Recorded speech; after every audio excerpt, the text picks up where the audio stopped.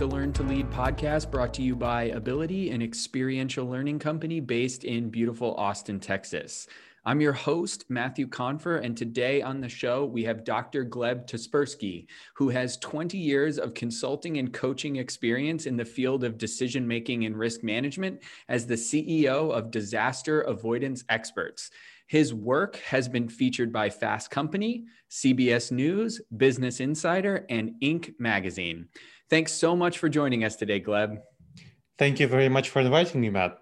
I'm going to kick us off with the fact that a bulk of your work is around effective decision-making. Making a decision via your gut is an approach that we hear advocated frequently.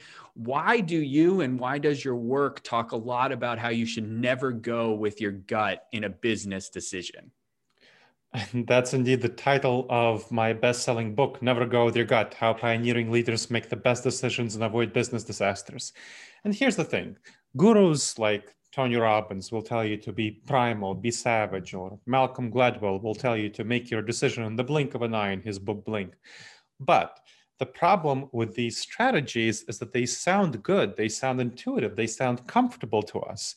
And what sounds comfortable to us, what we feel good about, we believe is true, and we do what we feel comfortable with.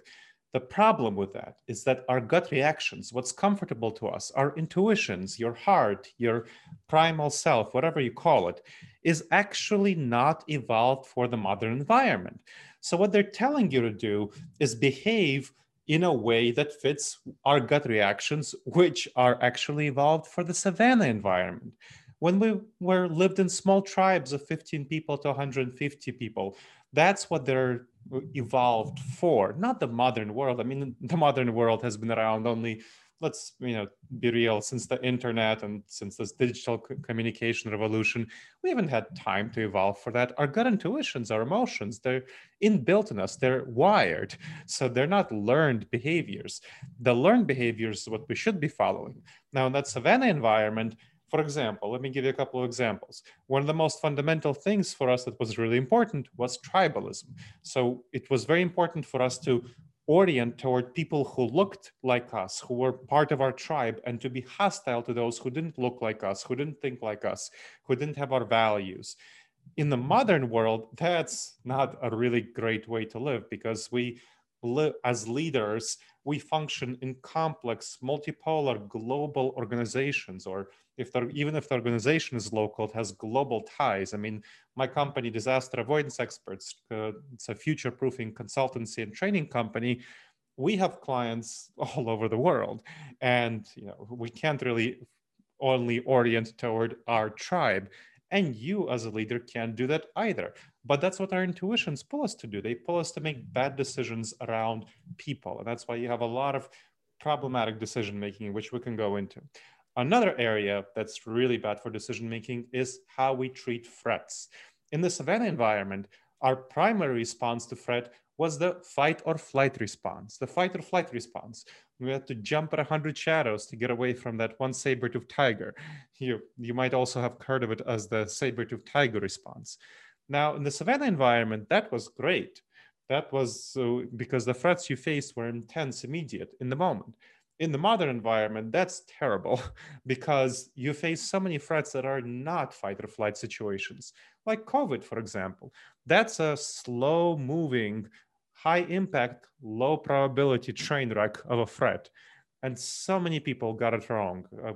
I ended up writing a book about this called Resilience, Adapt and Plan for the New Abnormal of the COVID-19 Coronavirus Pandemic, about how you make better decisions around COVID, because so many people made bad mistakes around it.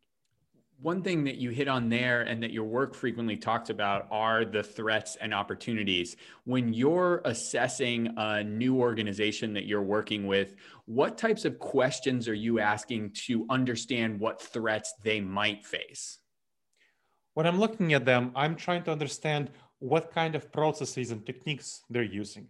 That's the fundamental question, because the threats you're facing, you might have threats in your environment, you might have threats internally, externally, within your industry, global threats. But my questions are Are you using the right processes? Are you using the right techniques to look at these threats? Are you using the right decision-making tools to make decisions around these threats? Let's say when you're looking at startups, right? About half of all startups fail within the first 5 years, about 3/4 fail within the first 15 years. That's because leaders who are startup founders don't make good decisions around starting up their company and around structuring their business plan. Very many, of course, large companies go bankrupt. They make bad decisions. There was a study of out of 400 of all the big companies over $500 million in market revenue, in market cap, that went bankrupt between 1981 and 2007. So before the fiscal crisis, when some good companies were wiped away. And over that period, 423 companies went bankrupt. And when you look at the reasons they went bankrupt, 46% of them went bankrupt purely due to poor strategic decision making by the leadership. That means not having good processes for looking at threats.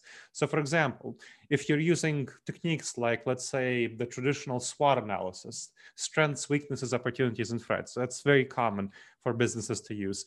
But when you're using that, that's kind of a false comfort, unfortunately, because when you use that and you're not aware of these dangerous judgment errors that are inbuilt into us, into our wiring, they're called cognitive biases. We can talk about them. But when you're not aware of them, what overwhelmingly happens, and I see this literally every time I go into a company and I ask them to show me if they do a SWOT analysis, their past SWOT analysis, they exaggerate their strengths and opportunities, and they really underestimate their weaknesses and their threats because of their sense of optimism, overconfidence around their company, their leadership. And so the SWOT analysis ends up being a false comfort. They don't address the right issues in the terms of the weaknesses and threats, and they overplay their strengths and opportunities. SWOT is a really interesting place to take the conversation. It also allows organizations to spend some time really thinking about it. And it might be flawed, but it allows time. What about in situations where you don't have time? I think many of us default to gut reactions when we have to do something quick and without the opportunity to bring a team together and really analyze the risks. Do you have any quick decision-making strategies that can help in those opportunities where you don't have the time to put a thorough plan or bring a meeting together or decide on consensus? So I think that's kind of a false binary that many leaders have. And I'm not saying that you phrase it that way, but many leaders have that false binary within them. And that comes from the fight or flight response. That intuition, that was great for that intense threat in the moment. It's great for when you have a bus battling down at you. You don't want to take the time to think. That's when you want to go with your gut. That's a situation that's life or death, and there's no need to think. You don't need to wait and decide. Maybe the bus will miss me by a foot, right? You don't want to take the time to decide that. Just get out of the way. But business decisions aren't like that. You pretty much always have a couple of minutes, at least a couple of minutes, to decide what's going on. And if you have a couple of minutes, there's pretty easy techniques that you can use. I'll give you a technique called the 5 questions to avoid decision disasters. Super quick technique, very easy. Once you learn to ask these questions, it takes you only a couple of minutes to go through them if the decision is right. And if it's wrong, then you definitely want to take more time. But let me go for these one by one. First question of these 5 questions that you want to make sure to use to get a good enough answer and to avoid a bad decision on any question. Very quick. What important information didn't I yet fully consider? So what evidence didn't you take into account? There are 2 components to that question. First of all, what information is important? You don't want to get stuck in analysis paralysis. You don't want to take too much time. You want to look at the important information. And if it's a really major decision, of course, there'll be more important information. If there's less major, then there'll be less information that's important. And that's first. Second is, what didn't you consider? And what we tend to not consider is information that goes against our beliefs. So for example, we tend to not consider the fact that a business colleague who we've worked with for a long time might not be fully transparent about a certain issue, or maybe a project that we like and appreciate, maybe we invested a lot of time in, it might not be going so well, and it might be better to cut our losses. But it's very uncomfortable. Again, going with our comfort, our gut intuition, it's very uncomfortable to have these feelings. And so we don't tend to not consider that information. So that's the first question. Second, what dangerous judgment errors didn't I yet address? So what are these cognitive biases that I didn't consider? And my book, Never Go With Your Gut, How Pioneering Leaders Make the Best Decisions and Avoid Business Disasters, talks about the 30 most dangerous cognitive biases in professional settings. So one of the biggest ones that you might have heard about is called the confirmation bias, where we tend to look for information that confirms our beliefs and ignore information that doesn't. And there are 29 others that you really want to address. Third, what would a trusted and objective advisor suggest I do? So think about this trusted and objective advisor. Think about this angel on your shoulder. What would they suggest you do? You get about 50% of the benefit from this question just by asking it and taking yourself outside of the decision-making process. And you get the other 50% of the benefit by calling this person, or if you're a millennial, texting this person. Fourth, how have I addressed all the ways this could fail? So imagine your decision completely failed, absolutely failed. Now, think about the reasons why it failed. You don't want to say, how might it fail? You want to imagine that it totally failed. That gives yourself permission to be creative and say, okay, these are the reasons why it might have failed. And then you outline the reasons. And then for any ones that seem most likely to occur, you make sure to address them, address the problems, take steps to address them. And finally, what new information would cause me to revisit this decision? What would cause you to change your mind? So this is about metrics. This is about evaluation. What kind of metrics can you put in? What kind of evaluations can you have that would cause you to revisit this decision, either from the beginning or revisit how you implement it? So these 5 questions, I went through them quickly, as you can hear. Just takes a couple of minutes to go through them once you know these techniques and just practice them. My book talks about them extensively. Never Go With Your Gut, How Pioneering Leaders Make the Best Decisions and Avoid Business Disasters. Once you know about them, it's very easy to use them, and you use them for anything that you don't want to screw up. Not that super important decisions, but anything you don't want to screw up, you should use these 5 to 10 times a day to make your decisions.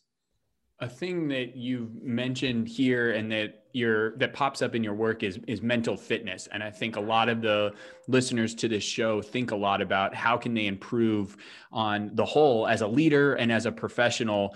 You talk about mental fitness, about overcoming dangerous judgment errors. What is mental fitness? How can we strengthen it? And how can we ensure that we use it to our advantage?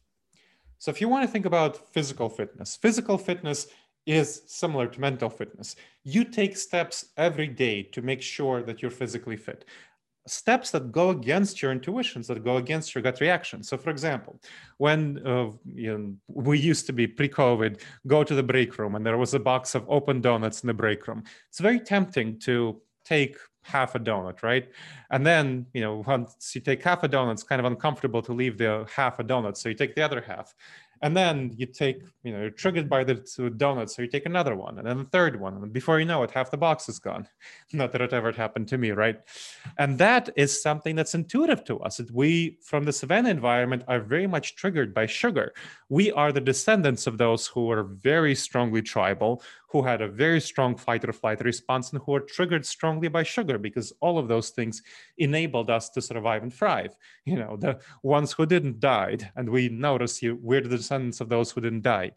But, that's not a healthy habit, being triggered by sugar. So hopefully you figured out some healthier ways of dealing with a box of open donuts, maybe going to and skipping the donuts and going for a fresh bowl of fruit or something like that.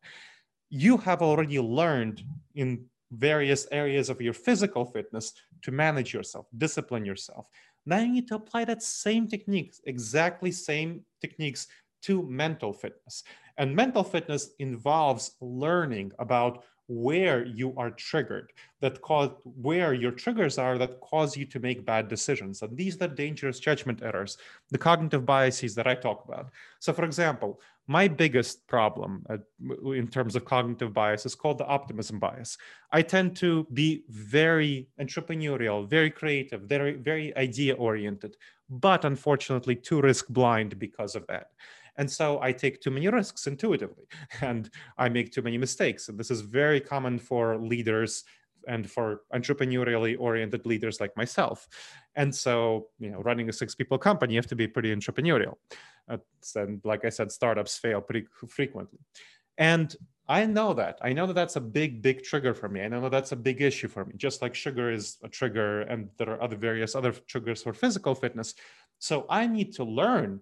And I learned about areas where the optimism bias will trip me up. And I learned specific techniques to deal with that. The one that's most helpful for me is number 3 from the 5 questions to avoid decision disasters. What would a trusted objective advisor suggest I do? So I make sure to hire people in my company who are not simply optimists, but who are pessimists, even though I much prefer to work with optimists. I click with them.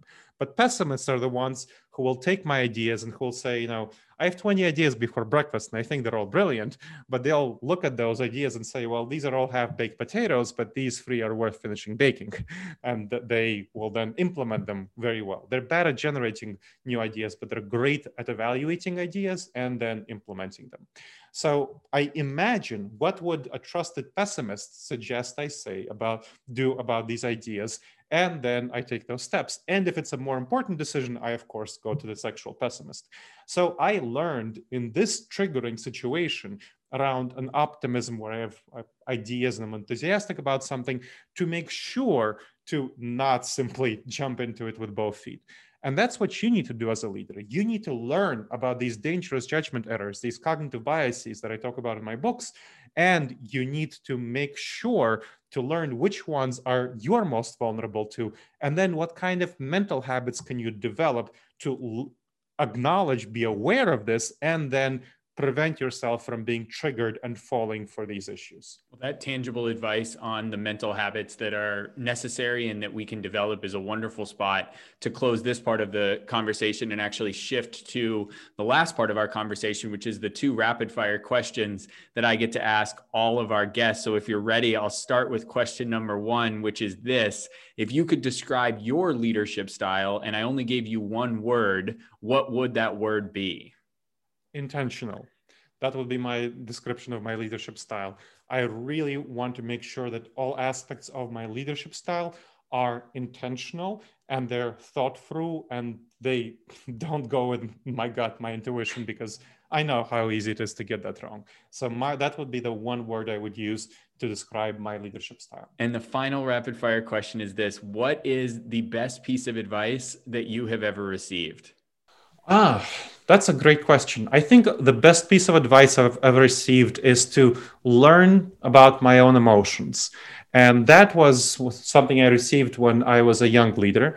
And I didn't really realize the importance of paying attention to your emotions. But as I started learning about these intuitions, these gut reactions, that's what brought me to become an expert on this topic and decision making and risk management. It made me realize that my emotions are driving me to make bad decisions. It made me realize that any leader's emotions are the key to driving them to make bad decisions. They need to develop emotional intelligence. And this is a fundamental component of addressing cognitive biases, emotional intelligence, which refers to self-awareness and self-management of your emotions. So learning that advice to learn about my emotions and to be able to influence myself, lead myself, is the critical first step that all leaders need to take in order to become effective leaders. Well, thank you so much for joining us and sharing all of the insight. Where can our listeners find out more about you? They can go to my first of all, of course, the book, Never Go With Your Gut, How Pioneering Leaders Make the Best Decisions. They can find that in physical form, in digital form, in audible form, in audiobook form, in bookstores everywhere, and of course online, Amazon, Barnes & Noble, Audible. And the other book I mentioned, Resilience, Adapt and Plan for the New Abnormal of the COVID-19 coronavirus pandemic as well. Now, my own resources are going to be at disasteravoidanceexperts.com. So that's disasteravoidanceexperts.com. You especially want to check out the assessment on dangerous judgment errors in the workplace. These 30 most dangerous judgment errors, free assessment, along with an 8 video-based module course at disasteravoidanceexperts.com/subscribe. So again, an assessment and an 8 video-based module course, all free, on making the wisest decisions at disasteravoidanceexperts.com /subscribe. Well, thank you so much for joining us. And thanks to all our wonderful listeners for joining us today. If you enjoyed today's show, we would love a rating and review in your podcast app of choice. And we truly appreciate it when you share our show with your network. You can find me on social media at Matthew Confer. You can find our show on Instagram at Learn to Lead Podcast. And you can find our organization at ability.com. Be sure to subscribe so that you get our next episode. And I want to thank all of you for joining us on the Learn to Lead podcast.